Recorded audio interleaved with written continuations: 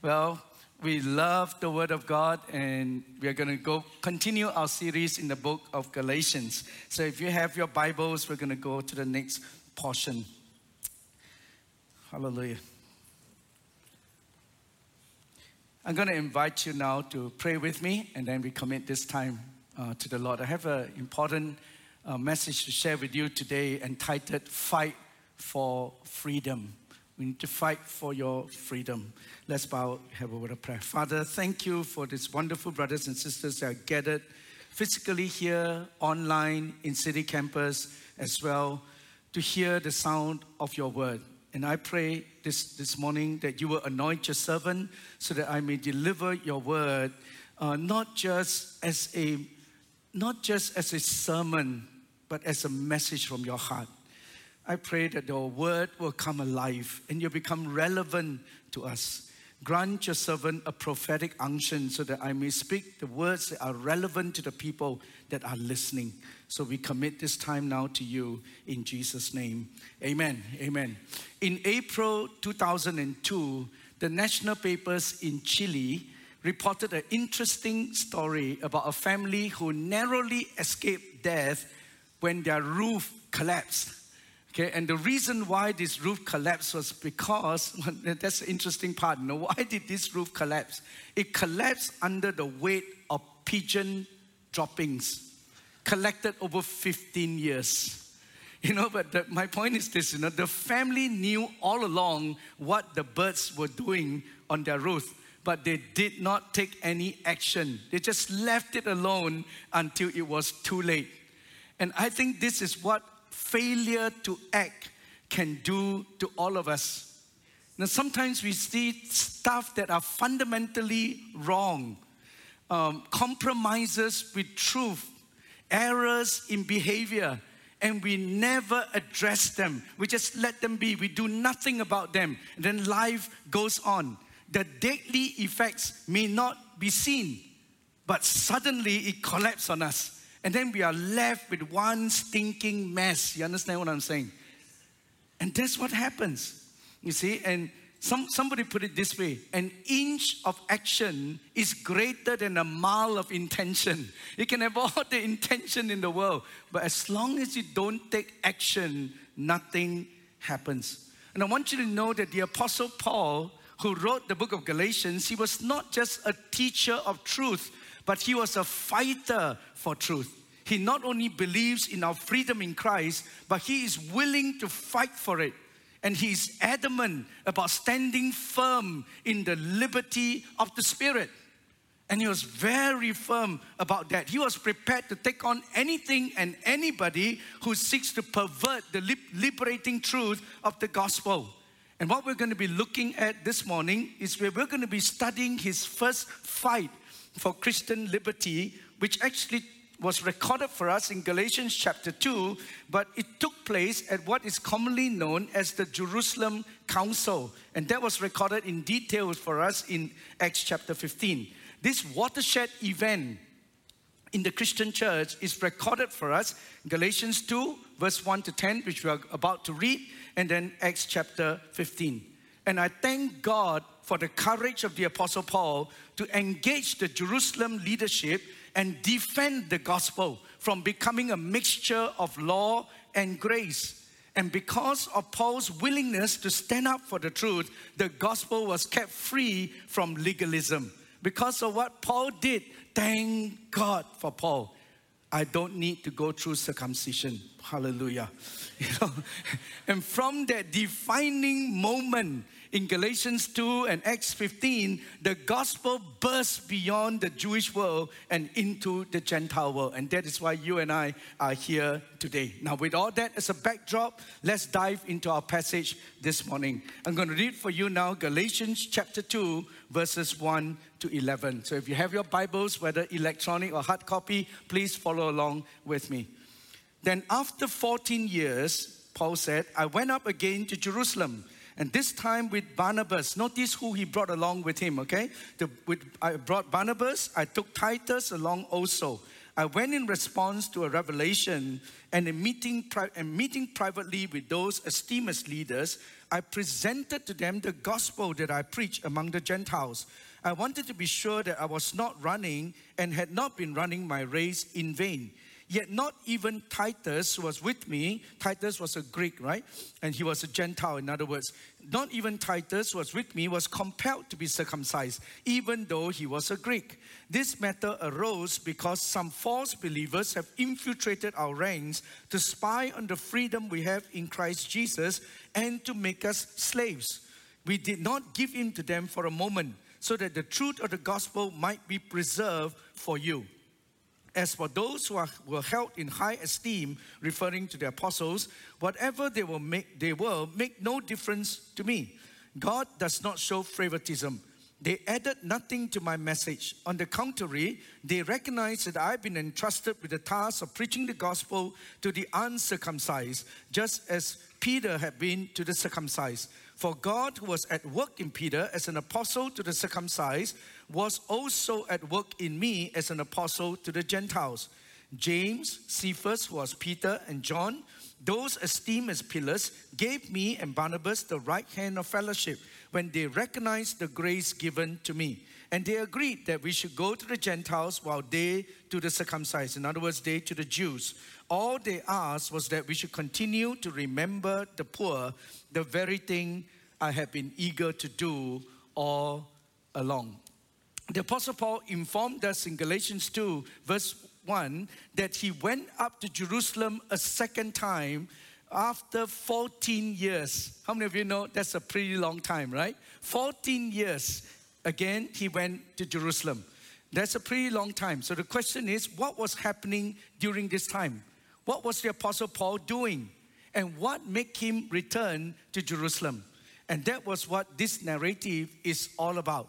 And in this narrative that we just read, I want to break it up for you into 3 scenes, if you like, just like watching a movie, okay? There are 3 different scenes here. Scene 1 is where we see a private consultation.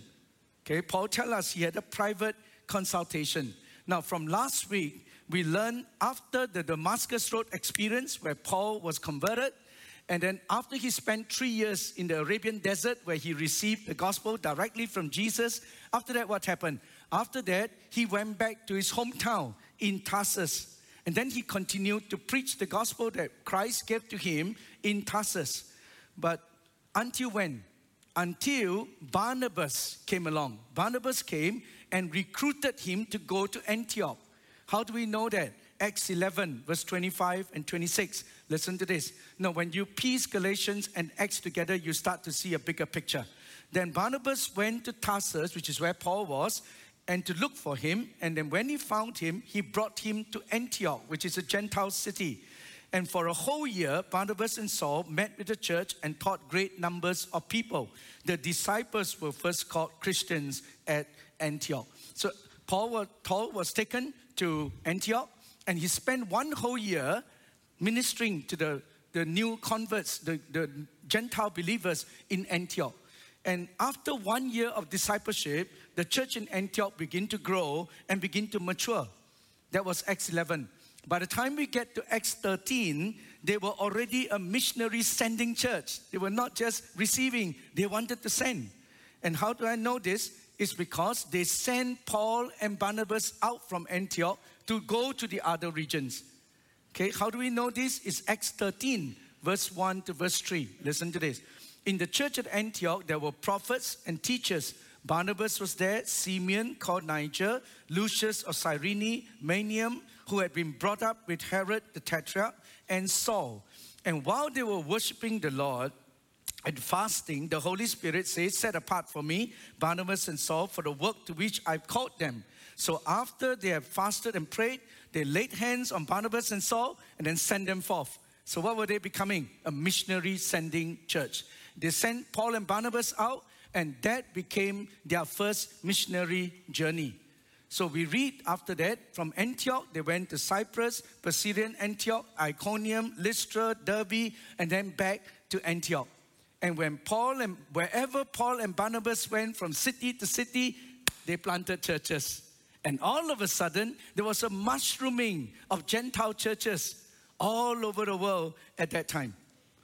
Okay, and after that, Paul and Barnabas returned to Antioch. They went one round, came back to Antioch, excited that God has opened the door of faith for the Gentiles. But then the problem began.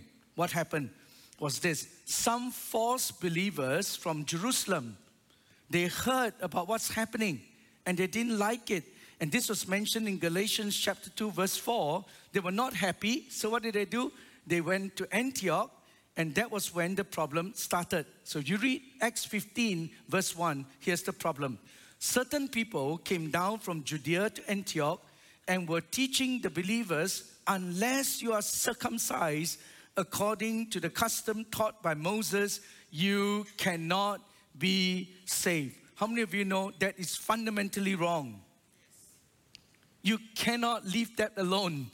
You cannot sweep that under the carpet, because this is going to change the whole essence of Christianity. And Paul and Barnabas will not stand for this, because submitting to circumcision means accepting the law. And once you do that, you will go back to the rest of the law. That's how it works. The 10 Commandments, it's like the laws are, it's like the 617 laws that were all written in the Torah, in the Old Testament. They are like one string, you know. You break one, you break everything. You see, and you take one, you have to take it all. And they knew that once we allow one part of the law to come in, the rest will have to follow. You know, I like this old Arabic parable, you know. It talks about a man who pitched a tent in the desert and spent the night there with his camel. And then it was so cold in the night, and this guy was, of course, in his tent keeping warm. It was so cold, the camel turned to the master and said this, "Master, it is so cold. Can I just put my head inside the tent to keep warm?" And the master looked at the tent and said, "That's enough space. Okay, come." He put a head in. And then after a little while, the camel spoke to the master again. "Master, it is so cold. Can I just put half my neck in as well?" And then the master looked at it, "All right." And then the next thing you know, it is the whole neck. And then it is one leg. And then it is both legs. By the time you reach morning, you'll find the master outside the tent and the camel inside. And the master is outside frozen to death. You get the point? It's a little bit at a time. A little bit at a time. You take one and it starts to come in. And that was what happened when we start to let down our guard. The moment we start compromising with truth, we will lose it. And Paul and Barnabas would not allow that. And they knew that the true Christian have already experienced circumcision. Do you know all of you are already circumcised? Hello? You're already circumcised. You already experienced the full meaning of circumcision. How? Through the circumcision of the heart. Not the physical body. It's a circumcision of the heart. Do you know when that took place for you? It already happened to you. It happened on a particular day also. Do you know when that happened? It was the day when you were baptized into Christ. That was the outward symbolism of something that took place on the inside. The day that you got circumcised in your heart. And you truly belong to God. You truly belong to Jesus. That was the day. How do I know? Colossians chapter 2, verse 10 to verse 12. Listen, don't miss this. You know, these are things that you and I go through. Sometimes we go through all these, you know, important sacraments of the church without even realizing that that's what's happening in the spiritual realm. See, many of you gone through water baptism, right? Yes. You were circumcised on that day. Now, let me read for you Colossians 2, verse 10 to 12 now. In Christ, you have been brought to fullness. He is the head over every power and authority.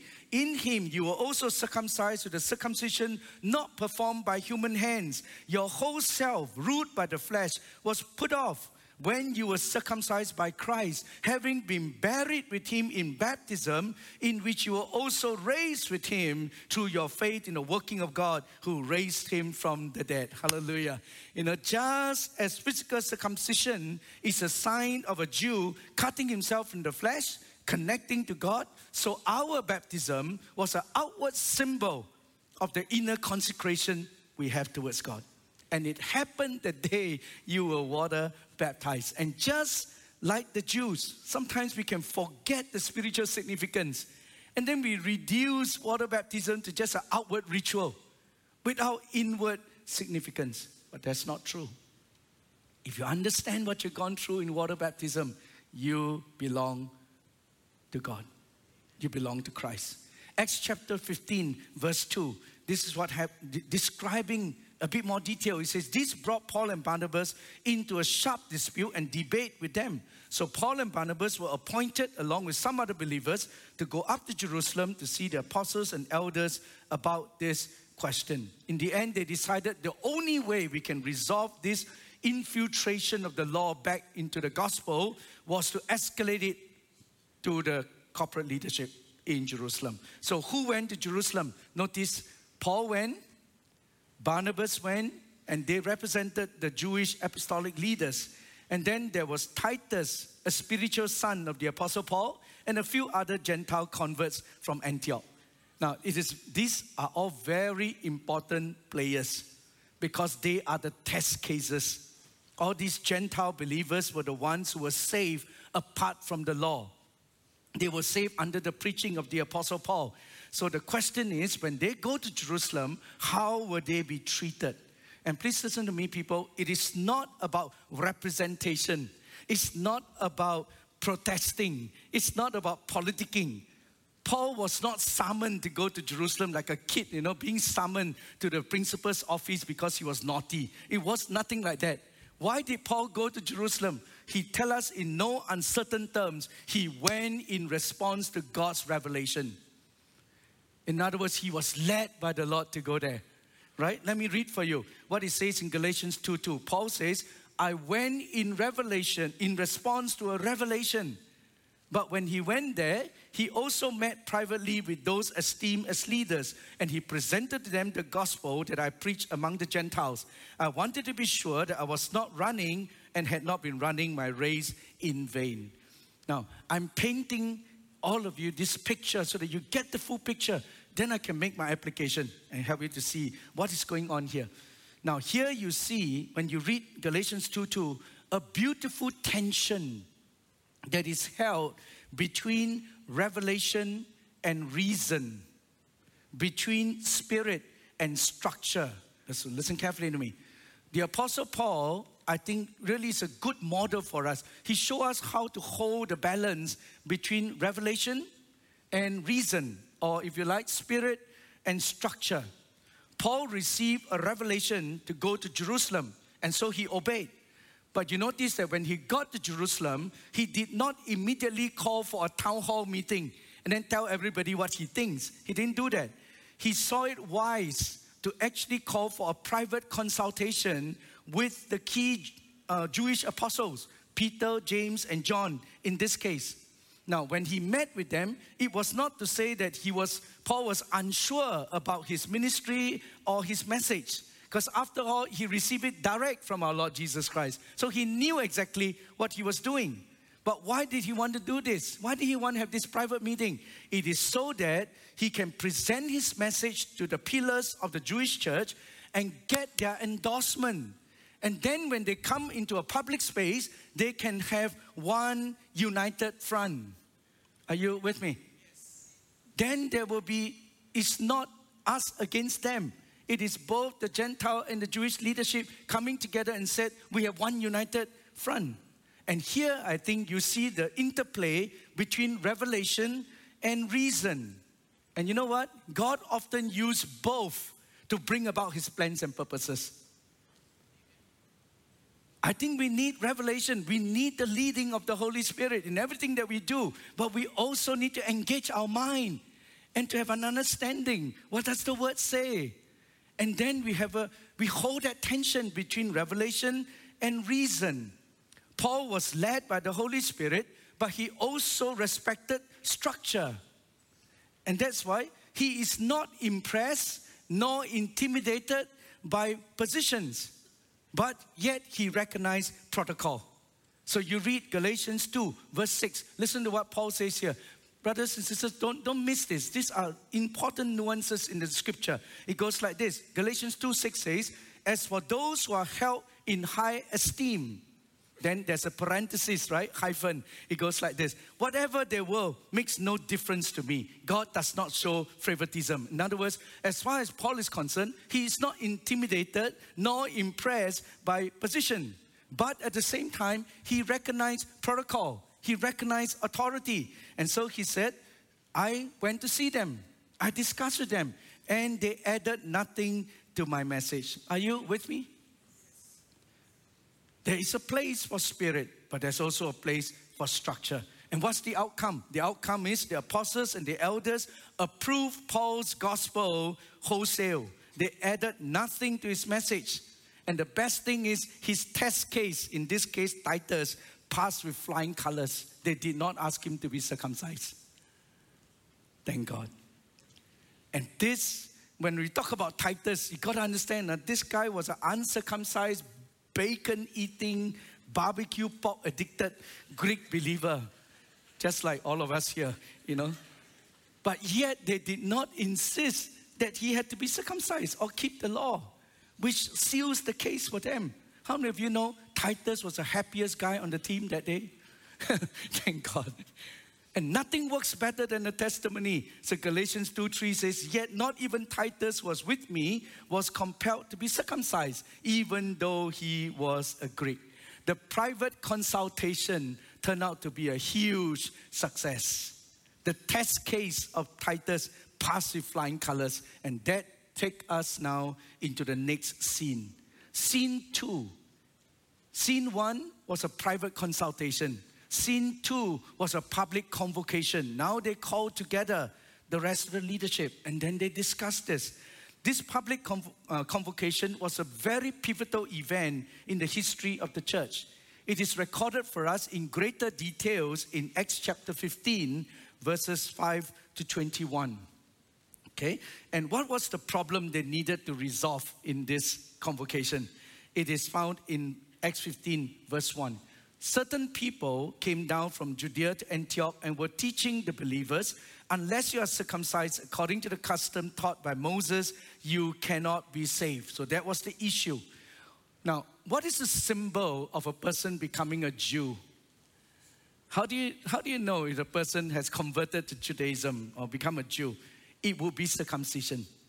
That was the rights that belonged to the Jewish people right from the beginning, and it was unique to them. Okay, and in Acts 15, verse 5, some of these Jewish believers who belonged to the party of the Pharisees stood up and said this: the Gentiles must be circumcised and required to keep the law of Moses. But what's the problem with circumcision? It's just a cut of it's just circumcision. Okay, don't know how to describe. But what's the problem? I'll tell you what the problem was. Here's the problem. Behind the issue of circumcision is a bigger issue of Judaism, because it is not just a physical act, it is a religious act. The moment you circumcise, it is linked to Judaism. And behind the issue of Judaism is the issue of salvation, of how you get right with God. And behind the issue of salvation is a bigger issue of our freedom in Christ. It is a critical doctrinal issue that will determine the very heart of the gospel. Is the gospel we preach one that is based on the human effort of keeping the law, or is it one that is based on our faith in the finished work of Christ on the cross? That is the issue. See? And what happened then at the Jerusalem Council? Here's what happened. Let me summarize it for you. It's important. The Apostle Peter was the first one to speak up as a leadership gathered. You can read this in Acts chapter 15. He stood up and then he testified about how God sent him to the Gentiles, and Cornelius in particular, to preach the gospel to them. And then at that moment in Acts 10, the Holy Spirit fell upon the Gentiles just as he did to the Jews. And because of that, Peter concluded in Acts 15, verse 8 to 11. Listen to what Peter said here. He said, God, who knows the heart, showed that he accepted them by giving the Holy Spirit to them, just as he did to us. He did not discriminate between us, referring to the Jews, and them, the Gentiles, for he purified their hearts by faith. Now then, why do you try to test God by putting on the necks of the Gentile a yoke that neither we nor our ancestors have been able to bear, which is the law? No, we believe it is through the grace of our Lord Jesus Christ that we are saved, just as they are. So Peter said, because of the work of the of God pouring out the Holy Spirit, I think we should not require them to keep the law. Then Paul and Barnabas stood up, they chimed in, and they begin to testify about how God authenticated the Gentiles by moving powerfully in signs and wonders amongst the Gentiles. Acts 15 verse 12. The whole assembly became silent as they listened to Barnabas and Paul telling them about the signs and wonders that God has done among the Gentiles through them. And when they all finished testifying, then the leader of the Jerusalem church, in this case James, stood up and he brought apostolic closure to the entire conference by saying this in Acts 15 verse 13 to 18. When they finished, James then stood up and he says, brothers, listen to me. Simon has described to us how God first intervened to choose a people for his name from the Gentiles. And that's Peter. The words of the prophets are in agreement with this. Now he began to bring up the word of God.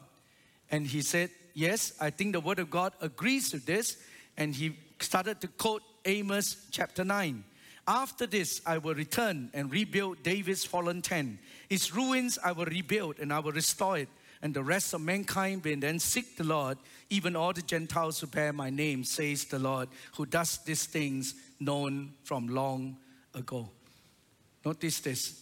James brought apostolic closure to the entire convocation by bringing together three things. Number one, the works of God, of how he poured out the Holy Spirit on the Gentiles. Secondly, the wonders of God, the signs and wonders he performed amongst them. And then thirdly, the word of God in Amos chapter 9 verse 11 and 12. He put them all together and he says, this is the conclusion. In verse 19, Acts 15:19 now he says, it is my judgment therefore that we should not make it difficult for the Gentiles who are turning to God. The word authenticated by the acts of God really bring conclusion to this matter. And because of that, the truth was established and the message of the gospel is preserved. How many of you know we should be thankful for the Jerusalem Council because it preserved our faith? And now we know we are saved not by keeping the law, it is by our faith in the finished work of Jesus Christ. And because of that, it takes us to scene 3, which is the most important one, the one that is applicable to every one of us. There was a personal confirmation. Listen to me, people. What the devil has meant for harm, God turned it around for his redemptive purpose. He literally did. The false preachers at that time, they did not succeed in their scheme to pervert the gospel. In fact, the Jerusalem Council added nothing and took nothing away from Paul's message and ministry. They ended up affirming the message that Paul preached and confirming his ministry to the Gentiles. So you read Galatians 2, verse 7 and 8 now. On the contrary, they realized that I've been entrusted with the task of preaching the gospel to the uncircumcised, just as Peter has been to the circumcised. See, the Jerusalem Council, I think, started with the danger of dividing the church. But in the end, it actually brought greater agreement, greater alignment, greater unity. Now, I'll tell you why. It's because of what Paul did. Today, we have the liberty in the Spirit. We have freedom in Christ. And it is because our Apostle Paul recognized that God did not call him to be safe. God called him to be brave. Please hear me, brothers and sisters. God did not call us to be safe. God called us to be brave. And Paul was courageous enough not to substitute harmony for unity. Please hear me, brothers and sisters. This is a common thing that we all do. You know, we all are too quick to give up unity for the sake of harmony. And particularly so in a culture where we all want to be harmonious with one another. And it's important to live in harmony with one another. But my point is this: we cannot accept harmony in exchange for true unity. And that is why, because people mistake harmony for unity, therefore we end up doing things like this. In order to make so and so happy, we just sweep things under the carpet. Let's just avoid this difficult conversation so that we can keep everybody happy, everybody harmonious. So as long as we don't need to talk about it, there will be no conflict. So let's just shoot for harmony instead of shooting for true unity. Are you with me? Yes. I think that harmony can be achieved through compromise. How do you get harmony? You can compromise a bit. But true unity can only be achieved by standing on what is right, and on standing on the truth. That's where we get true unity. If we compromise truth for the sake of harmony, then we have no unity. All we have is harmony. Harmony that is not rooted in truth never lasts. Unity is not peace at any price. Please never accept that. Unity is not peace at any price. It is not about being inclusive all the time in exchange for truth, at the expense of truth. Are you listening to me, people? Hear me. Hear my heart on this.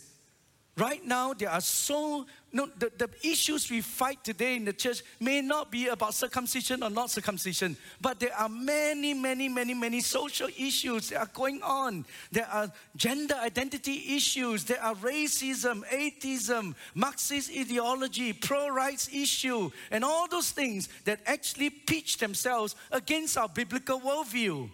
Every single one of us here, my friends, we are engaged in an ideological war that attacks and assaults our biblical foundation. This war, this ideological war I'm talking about, is first waged on social media, and then it gets into the schools, and then it gets into the public square, and now it is even getting into our families, because even family members are divided over such issues. And in the woke culture that we live in today, it is easy, very easy, to let inclusivity override truth. Because we want inclusivity, because we want harmony, because we want acceptance, whatever. We cannot afford that. What do we do then? I think like the apostles of old, we need to contend for the truth. How do we do that? I'll tell you how. We arm ourselves with the truth of God's word. And then we engage in meaningful conversations in order to contend for the truth. And this thing is real. We may think that it's not affecting us, but this thing is real. I'll tell you why. For example, right now, there is a battle raging for religious freedom in Australia. There is a charitable law firm by the name of Human Rights Law Alliance. You know, we hardly hear about it. It's based in Victoria. And what this law firm does is that it actually provides pro bono legal representation for Christians in trouble over religious freedom right here in Australia. We hardly hear about them.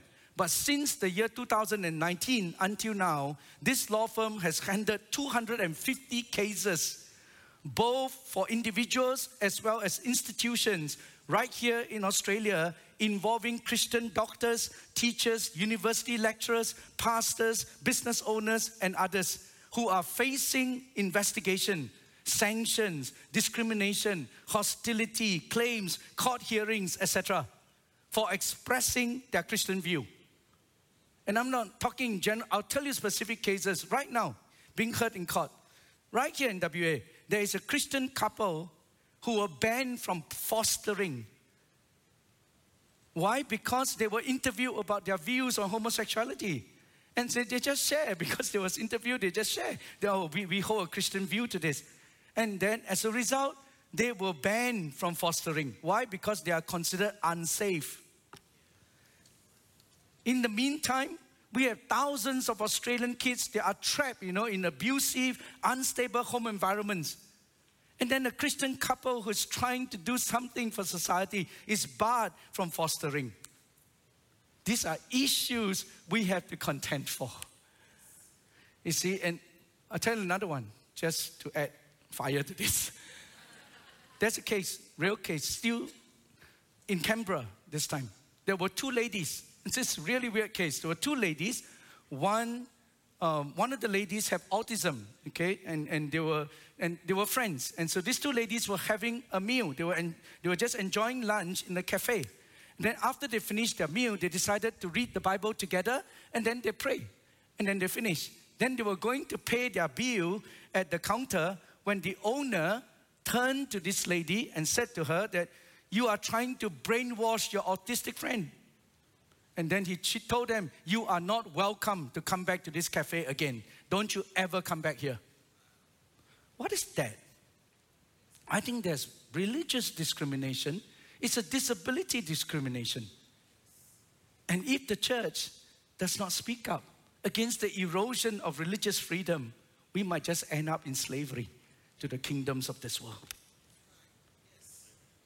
And I think the gospel we preach is sufficient. Not just to deal with our personal salvation to go to heaven, but to deal with the kingdom of God here on earth as it is in heaven. I think that's the gospel we preach. And the same way the Apostle Paul was willing to engage in difficult conversation to contend for the truth, so must we. We will know the truth, and the truth will set us free. You know what's the outcome at the end?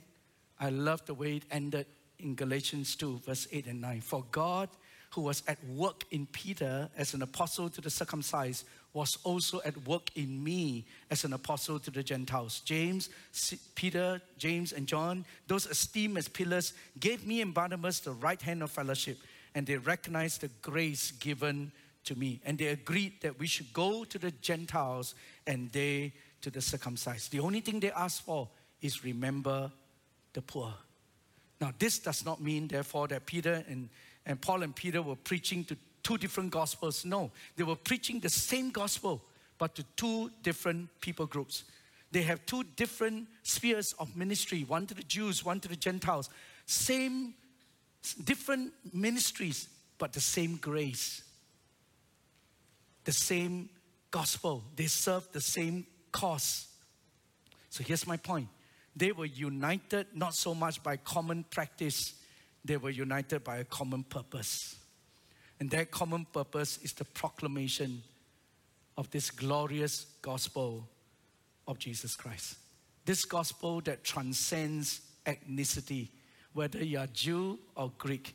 It transcends gender, whether you're male or female. Transcends age, whether you're young or old. It transcends social status, whether you are rich or poor.